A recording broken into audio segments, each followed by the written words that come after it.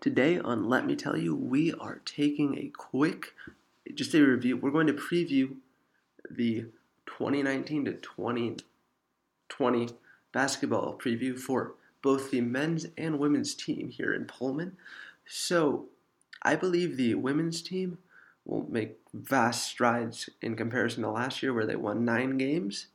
And because they have, first of all, 2 potential all-first team Pac-12 players in Bobby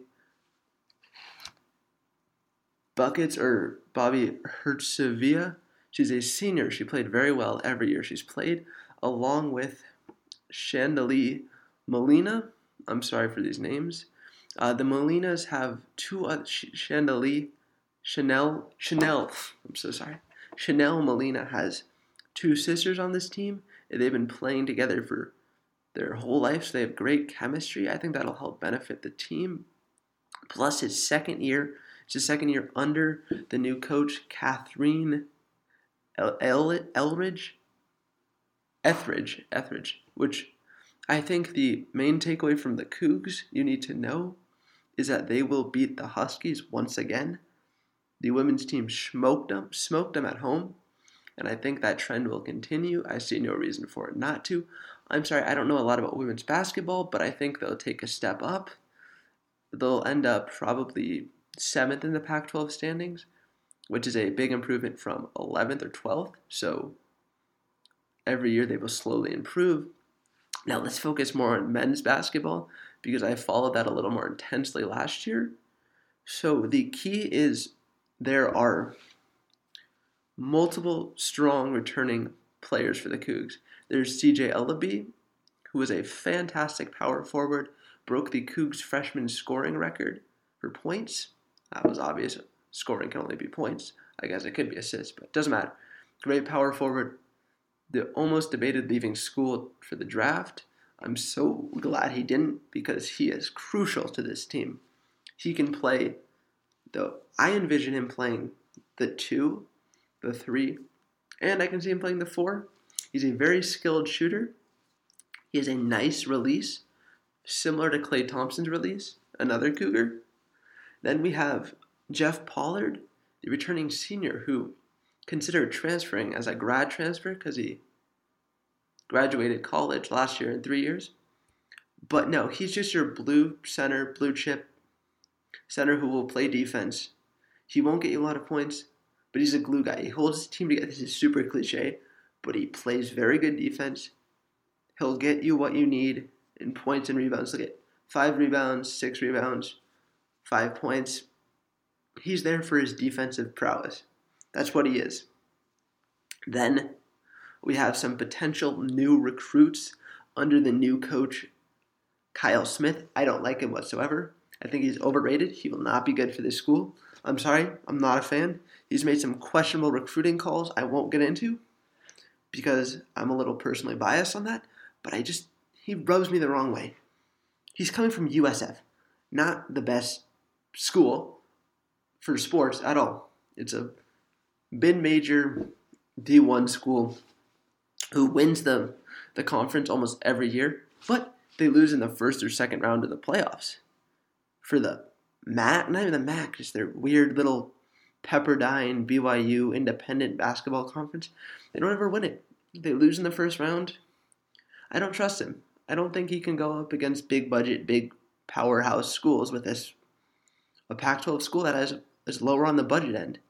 He's playing with a lower end. He doesn't get as high quality of recruits as he would if you're, let's say, UW. But he did get some very good. He was able to recruit some high-level talent, such as Noah Williams, the highest-ranked recruit in the past 5 or 6 years for WSU. He's a Seattle-based point guard. He has played with C.J. Ellaby in the past.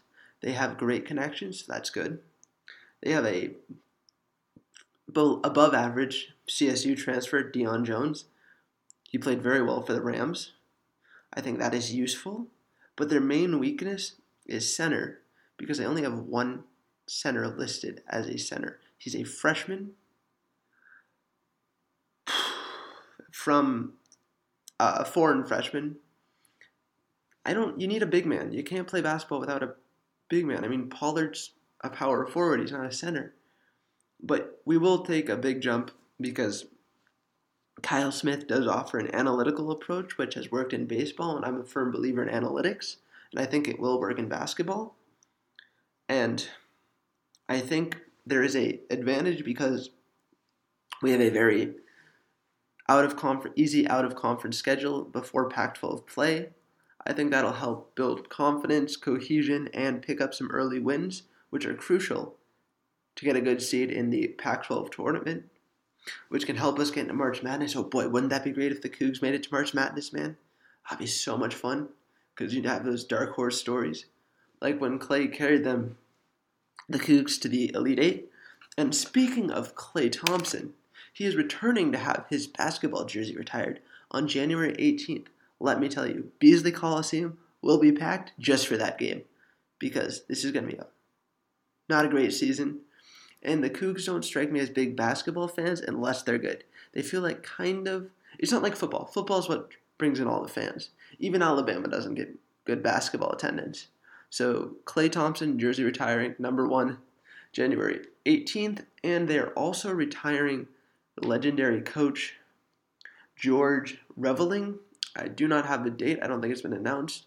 I don't have the date with me currently, but no one gets that excited for a coach is retiring because he's played at other schools, he's coached at other schools.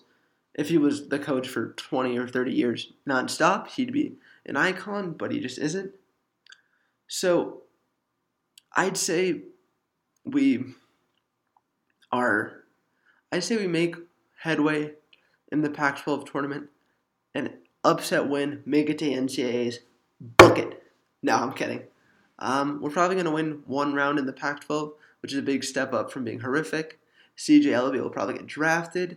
Hopefully, people say he needs another year to develop, because then that means we get CJ Elleby for another year. And it sounds great if we get CJ Elleby for another year, but I have a feeling he's going to go pro. So I say we finish 4th in the conference. Also, I wanted to give you a quick update on some notable Cougs in the NBA because we have a lot in overseas, but we have 3 in the NBA. Notably, the only active player currently is Aaron Baines, a center for the Suns. He's playing okay. He's making good money. We have Klay Thompson, the best Coug in the history of Coug basketball, who's currently injured for the Golden State Warriors. He had signed a major contract extension worth slightly south of $200 million, but he's out for the entire year with a torn ACL. And then last year's stud, best player on the team ahead of Elleby, is Robert Franks, who signed a 2-way contract with the Charlotte Hornets, which means he's allowed to play up to 45 days in the NBA. And then his contract, if he plays more, is converted to a standard contract. And then the rest of the time he's not in the NBA. He's in the G League with the Hornets. So that's your update on the notable alumni. Thanks for listening, and go Cougs.